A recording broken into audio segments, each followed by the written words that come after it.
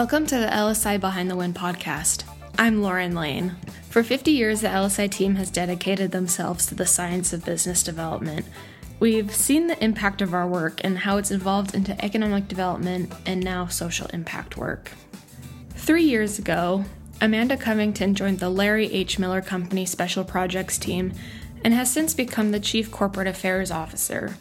For nearly 30 years, Amanda has been working in corporate and government communications teams, solving huge issues from NASA contracts to Utah Jazz basketball player Rudy Gobert contracting COVID-19. She has definitely seen a thing or two in her time in crisis communications.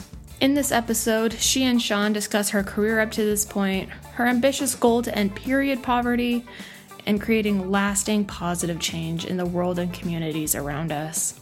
Let's dive in.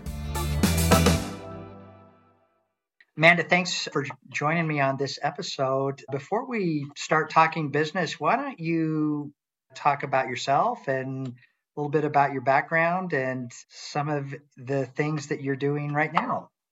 I would love to. Thanks. I have known you for quite a long time, which has been really fun through professional interactions, but we're both Davis County residents, which is awesome. I live in Kaysville, Utah. I've lived up there since 2008 with a brief stint in Washington, D.C. for 3 years. And then we came right back to the same area because we love it so much. I have 2 boys. One is 20. He'll be starting at the University of Utah this fall. And the other one will be a senior in high school at Farmington High. Been married to my college sweetheart for 23 years. We met at the University of Utah in the communications program. Television news broadcasting was the class that we were in. So that was the dream. I wanted to work for TV news, and that has since evolved. But yeah, I'm a Utah resident, born, raised, educated here. I received both my degrees at the University of Utah. So I bleed red. And then I also have an affinity for Weber State University. I sit on their board of trustees and love their dual mission purpose. And with that, I have a lot of exposure to Davis Technical College as well, and have just had a love for higher ed and what it does for our state and our students and our workforce. So as you said, we've known each other for a long time. I think going back to ATK and then Vista, and we worked together on the College of Social and Behavioral Sciences board at the University of Utah. And our paths have really crossed over the years through our work with higher ed and the community service. So was it your plan to go into communications? I've always thought that at some point you were going to run for political office. Was that your initial plan? Yeah, actually, I had a scholarship to go study engineering in Florida. I loved math and science, but as I thought about it for a while, I just thought I'm too much of an extrovert and I love to use persuasion and narratives. And so I went to the University of Utah thinking I might get a law degree one day, but thought I'd start in communications and ended up loving it. I love the story and I love connecting and convening.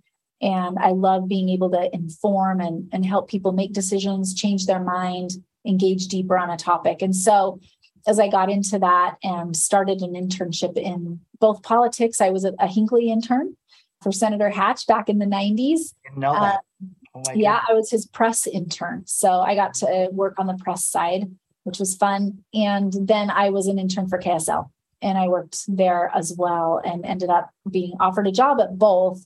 But I picked KSL. It was the right time. I was still a junior when I was a Hinckley intern, so I still needed to finish school. But yeah, I got into TV news. I thought that's what I was going to do and wanted to be. And I enjoyed it. I enjoyed writing quickly and the pressure to be accurate and to get the whole story.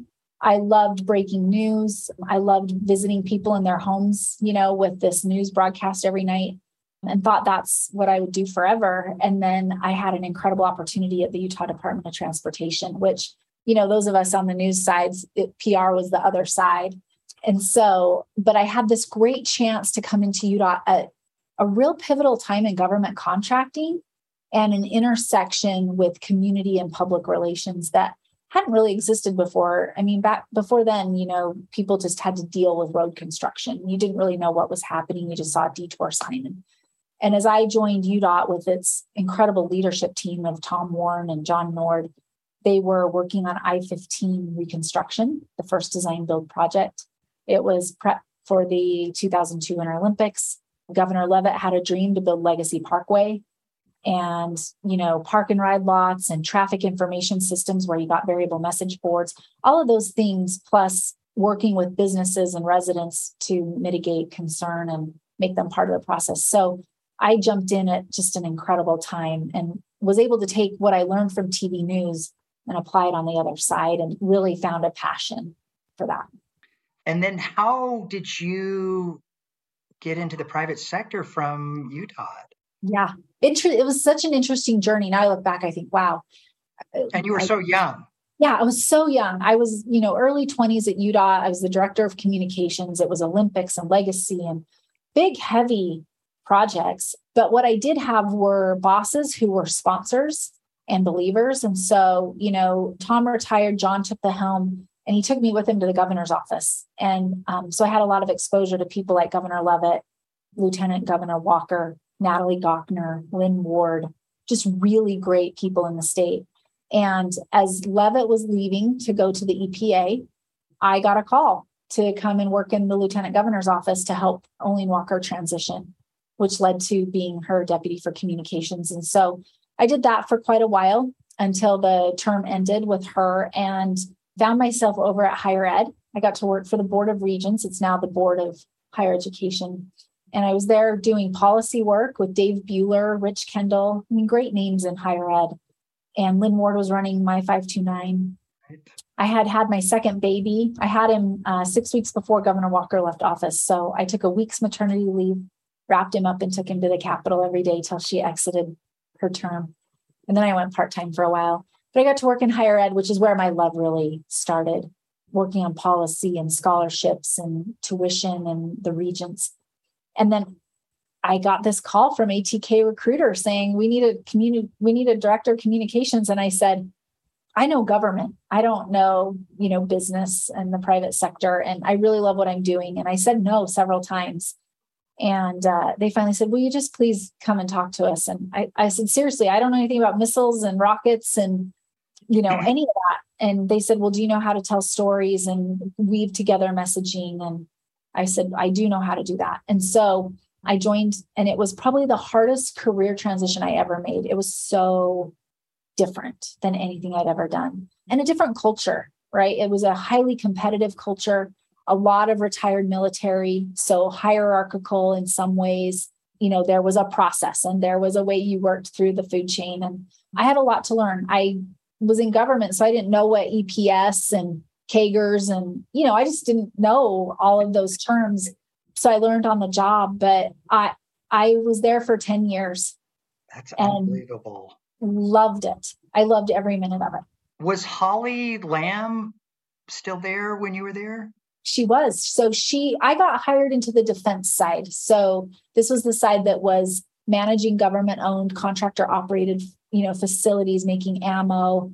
We were on that side. Holly was on the aerospace side. So we were both collaborated in different spots. And then our president became the CEO of the entire portfolio. And so I went with him to the corporate office and worked out of DC. And so Holly was on our team as we managed space and aerospace and defense and all of those different areas of the business.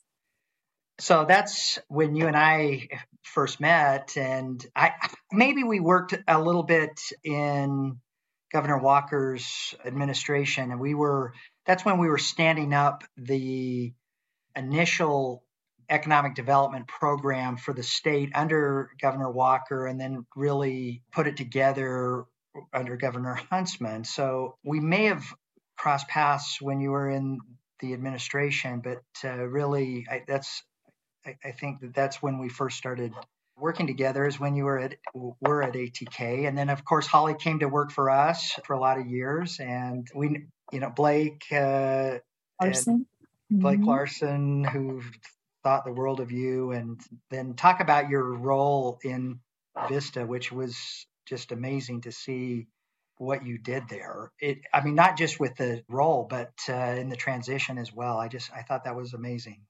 Yeah, it was interesting. So I had moved to DC to work out of Arlington at the corporate ATK office. And really, after about 2 years, thought, this is great. I think we'll stay in DC. This is where we love. And our kids were adjusting well. And about 2 years in, I had a one-on-one with the CEO and was talking about different plans for my team. And he said, I'm just going to read you in on something we just presented to the board. We're going to do a merger with Orbital Sciences with the defense side of our business and spin off the sporting and outdoor products side of our business. We had been acquiring quite a few businesses on the sporting side. We had just finished acquiring Bushnell Holdings, which was a $1 billion acquisition. And so I said, well, great. And he said, well, I'd like you to come on the sporting outdoor products side and move back with me to set that up. And I said, well, gosh, I don't know if I want to. I really like where I am and what we're doing. But it was a short conversation. And of course, I wanted to work with him going forward. And he was going to go with the sporting goods side. So, and the outdoor product side. So first ever Morris Trust transaction in 25 years in the aerospace and defense industry. Incredible work with law firms like Cravath.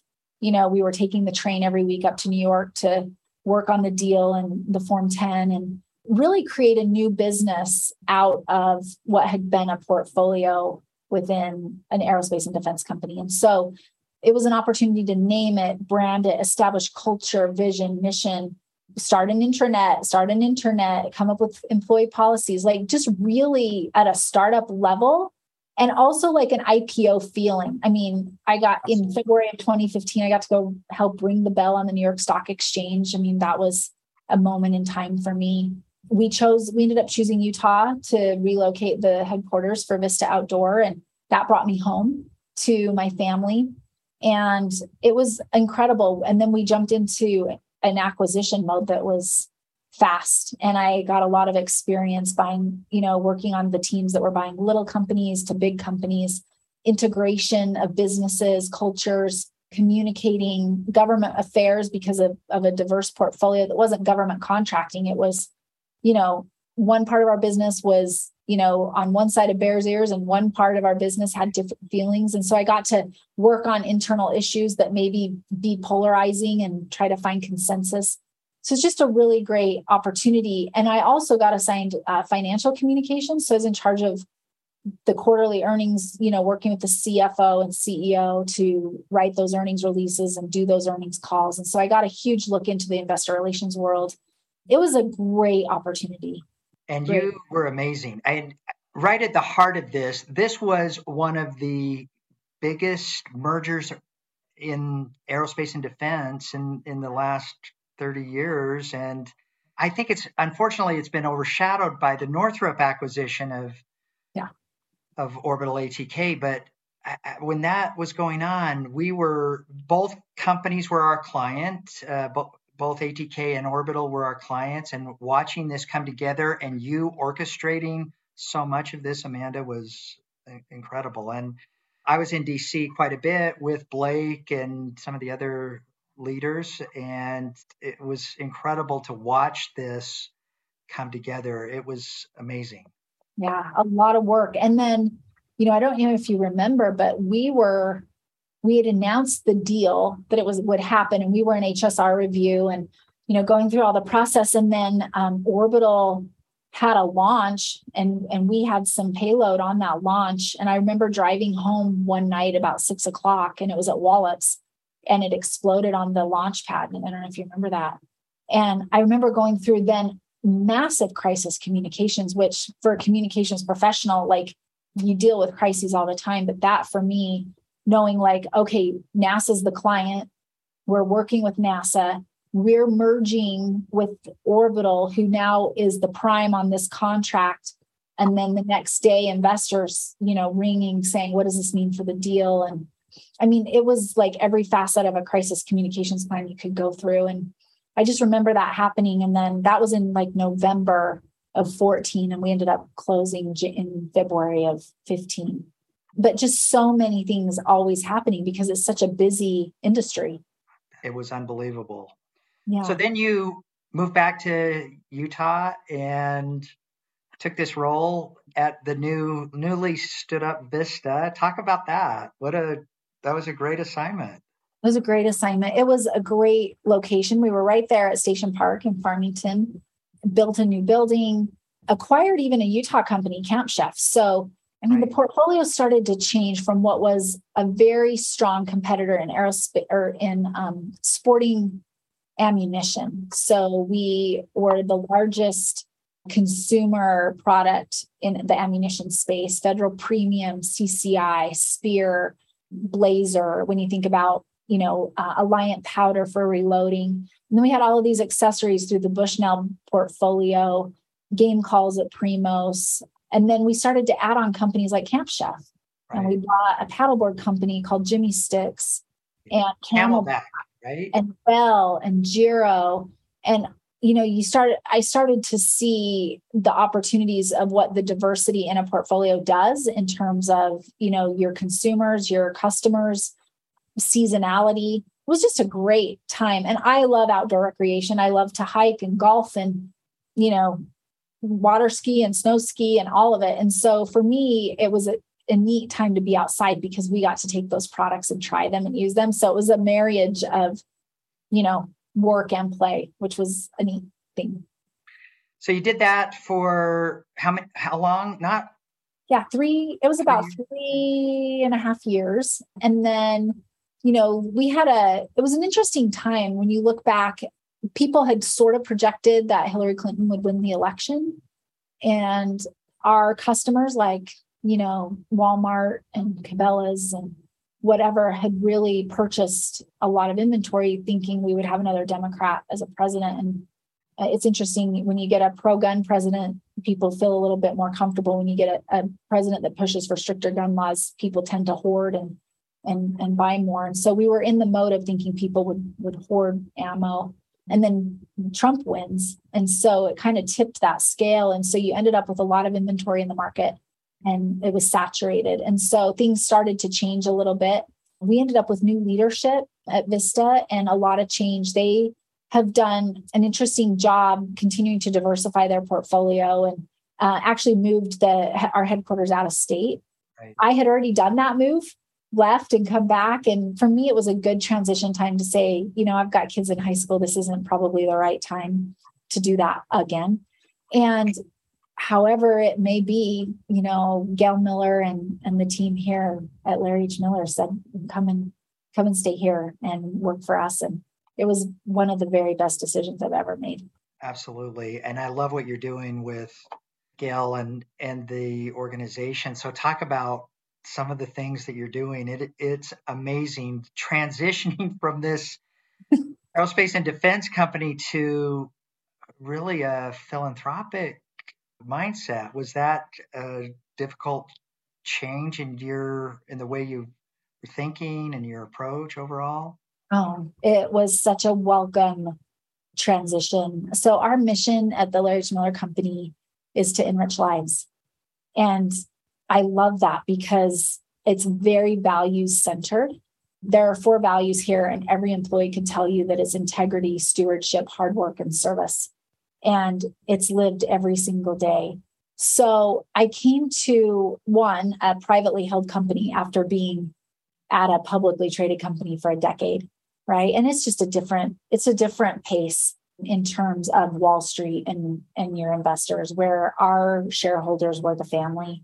And the vision was very long-term and stable in terms of the investments back in the community. And so to come to an organization that had, the Utah Jazz and Megaplex theaters and the Salt Lake Bees and auto dealerships and a financial arm called PFS and some real estate work was so exciting. And then in the last 3+ years, I've gotten to work on the transformation of the Larry H. Miller Company. We sold the Utah Jazz. We sold 65+ dealerships. We've acquired a healthcare company out of Farmington, Utah, with 22 skilled nursing facilities in the United States. And we have doubled down and invested in real estate, Daybreak Community, as well as some other incredible places around, the West. And so I love transition and transformation and the creating the narrative and connecting people to the goal and the mission. And I got to do all of those things, which was fascinating. And, think about the experience. So I told you about the rocket launch when COVID hit and Rudy Gobert was basically patient zero, I mean, that was a crisis communications situation. And we were the focal point of the world, the professional sports world at least. And Utah was then like, here we go. I mean, everything that day on March 11th changed. And it was awesome to be in the room and to be working to communicate with the situation unfolding in Oklahoma City. But then what's next? And what does it mean for Utah? And to have connections to higher ed and to state government and to help our organization connect with those people that were making policy and understand it. I just, at that moment in time, I thought all of the things you've done, Amanda, over your career are culminating right now. And this is where you're meant to be. And I looked at that as not only the hardest time, but one of the best times of my career. So much of your work now is philanthropic, and I know you're really focused on women's issues and creating leadership in organizations focused on women. Could you talk about some of the things that you're doing? Because I think it's amazing how, like I said, you transition into this new, just gracefully into this new role. And I don't think a lot of people could do that. Thank you. Well, it feels like home here. We have an incredibly inclusive and welcome culture where you're valued. You not only feel like you're adding value, but you feel like you're appreciated for the value you bring. And I love that. There are so many long tenured people here because we invest in people. And I love that. And Gail and her family have long been doing philanthropic work. They have invested in this community for over 40 years. But interestingly, when the Jazz and the auto dealerships were sold, one of the roles with those proceeds was to invest in the corpus of the family foundation. So if you kind of look at it in thirds, right, and not equally said, but in three pieces, a set of those dollars went into philanthropy. Another piece went into, building up our own business and acquiring. And then another set of those proceeds went to investments and doing more things through private equity and venture capital and whatnot. So, that's really fun for me. But the piece about getting more into philanthropy has been exciting. We have a new managing director of philanthropy. He and I work very carefully together on how we work with our constituents and our partners. And the ability to lift communities and to make a change in people's lives is like you want a front row seat at that. And I feel like I have it. This last year, through working with the family and the foundation, we worked on period poverty, which was really fun. A lot of pre-work had happened with the policy project leading up to that time. And Kristen Andrus getting involved saying, I don't know if you know the story, but she went to a junior high school to say like, hey, we want to do a food drive and help out. And they said, wait, can we be honest? Like, we need tampons and pads. We need that more than we need canned food.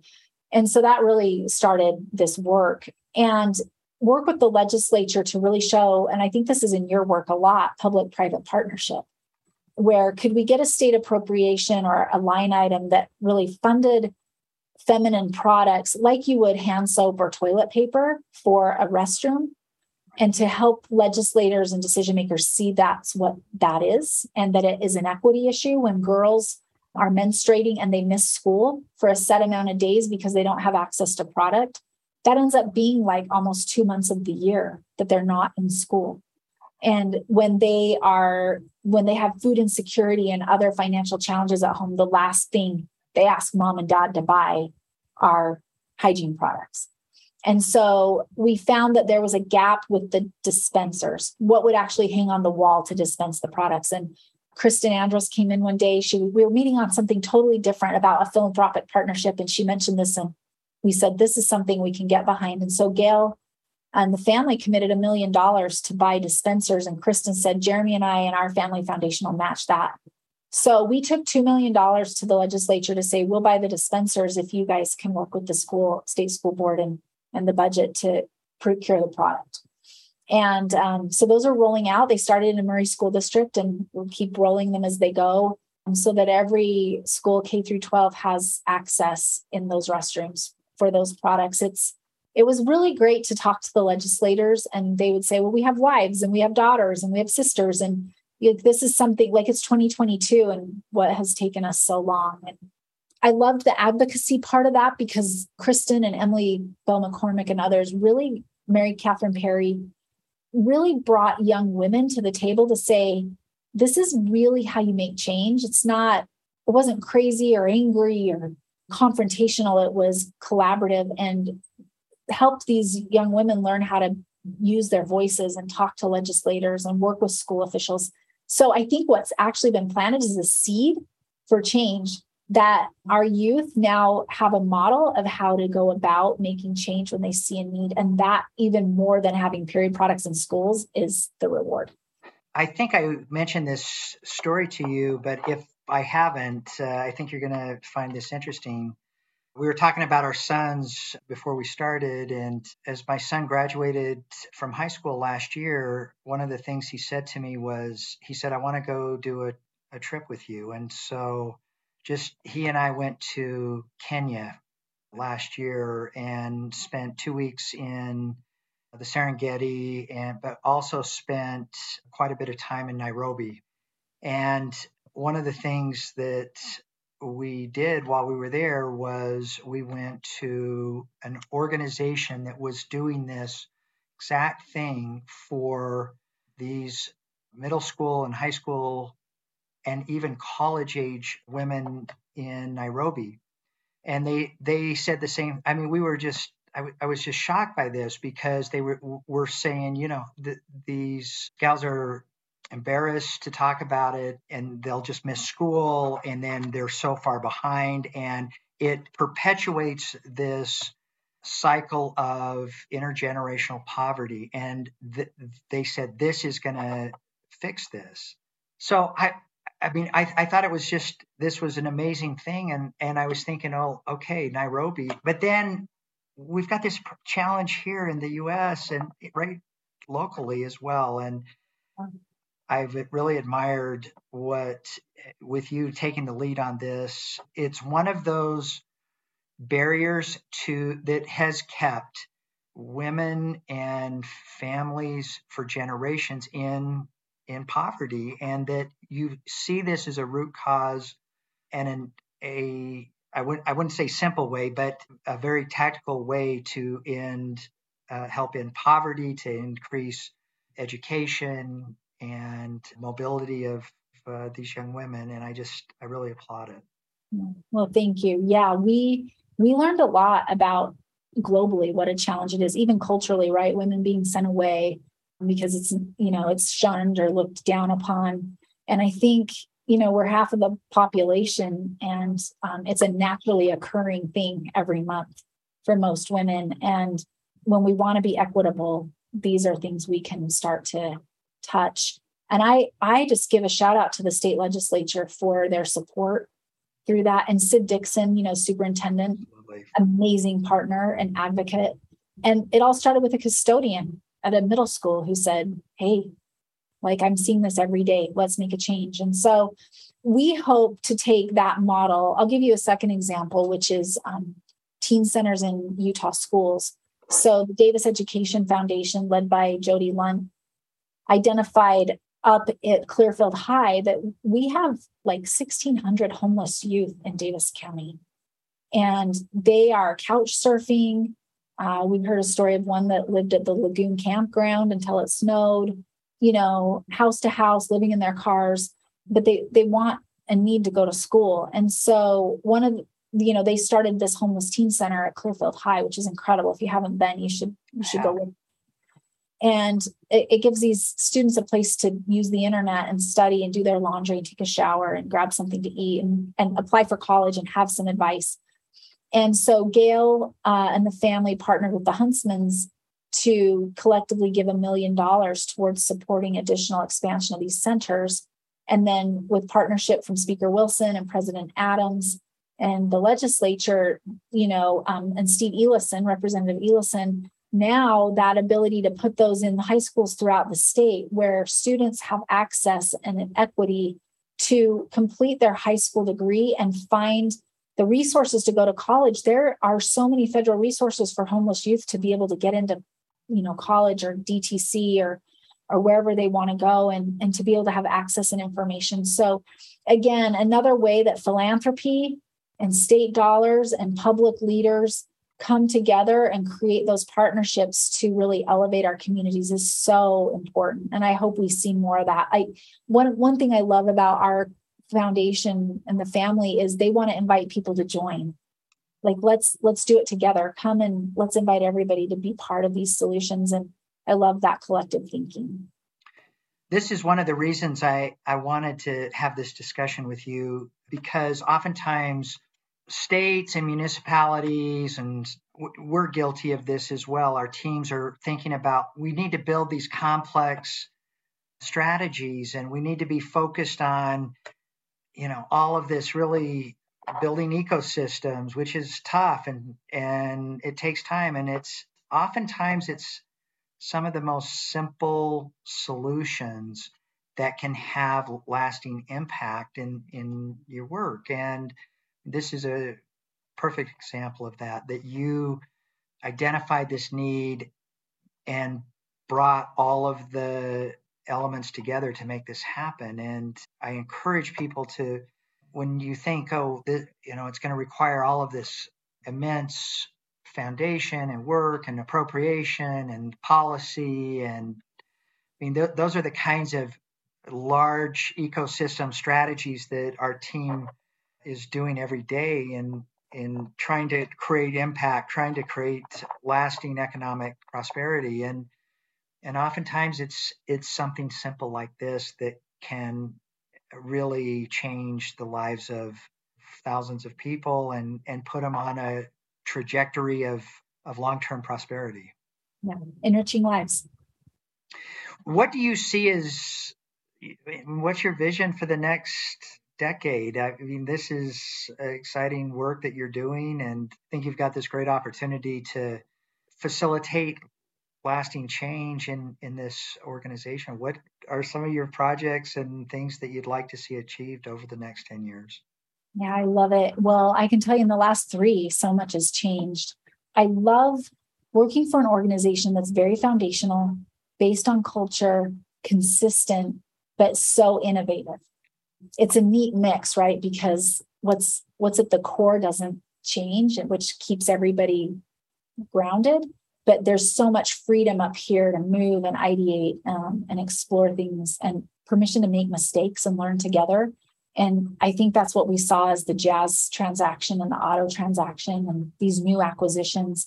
So I'm excited to see, as the market and industries change, and as we see some of the growth challenges that the state's facing, we love to be part of the solution and the vision. I'll give you an example, which this is something I'm loving working on. We bought Daybreak. There's 1,300 undeveloped acres, but it's not just Daybreak. When you look at the southwest quadrant of Salt Lake County, it is like one of the fastest growing areas in our state. There are so many young families and a lot of homes going up. But we have a once in a generational opportunity to work together as developers, as the city, large landowners like Rio Tinto, the Church of Jesus Christ of Latter-day Saints has a lot of land there, the county mayor, the state of Utah. How are we looking at a region and planning so that we create something that my grandchildren and great-grandchildren look back and they say, wow, those planners had a lot of foresight. We have issues with air quality. We have transportation infrastructure, education challenges with all of these kids, water. Think about all of the things that are pressing on us.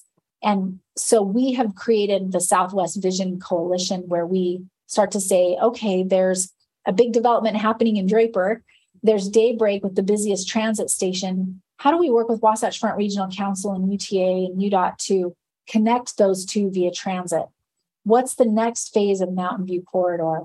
How do we talk with places like University of Utah and Salt Lake Community College to really integrate higher ed and learning in with the school system? How do we work with Jordan School District as we look at buildings and educating these numbers of kids and shared spaces with parks and rec and fields? And for me, that's so awesome, because we get to work on policy and we get to work on philanthropic giving and community building and stakeholder engagement, all of those pieces of the wheel coming together. I can see that for the next decade at least. which is going to be really fun. And then, this investment in philanthropy that the family's made is really it's big. I mean, it's $750 million corpus. That's a business unto itself. If you look at managing the strategy and the process and where that money makes the most impact and partnerships. So I look forward to rolling my sleeves up and just getting really busy in all of those areas. So great.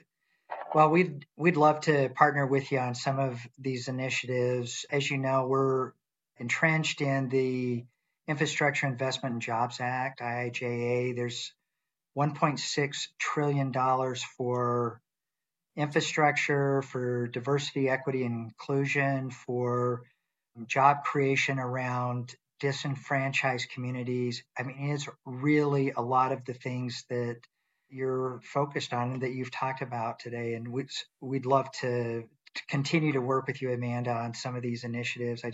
I'm so impressed with what you've already achieved, and you're just starting, it sounds like, I think, in a lot of ways. So yeah, we'd love it. I'd love to keep talking and learning and finding ways. Partnership is so key. It is, for sure. Yeah. Thank you so much for doing this and talking about the work that you have working for Gail Miller and the Larry H. Miller companies. It's just incredible what you've achieved. And like I said, you're just starting. You've got a lot of runway ahead of you.